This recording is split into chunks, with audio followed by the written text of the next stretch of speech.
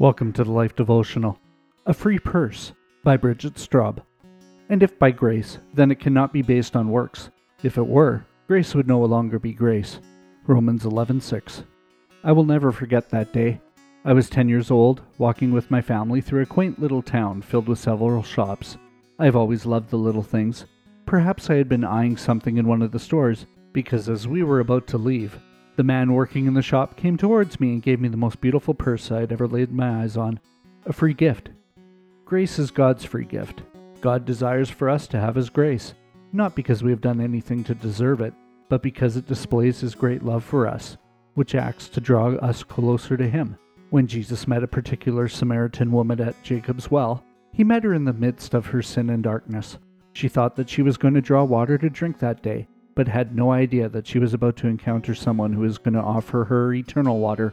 John 4:1-42. Jesus offered her, an adulterous woman who had had 5 men leave her, His boundless love. The grace of God changed her life forever. She ran to tell her whole village. I didn't do anything to earn that purse when I was 10.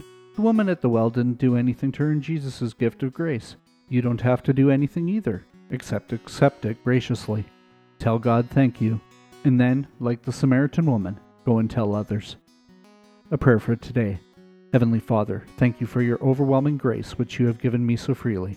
I stand in awe and wonder of your goodness and kindness towards my family, my friends, and me.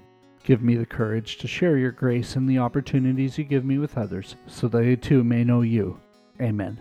Go deeper.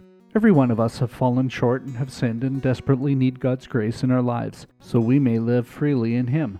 Receive His grace and share with those around you how much He desires to bestow His free gift of grace on them. Can we pray for you today? Come see us at thelife.com/prayer.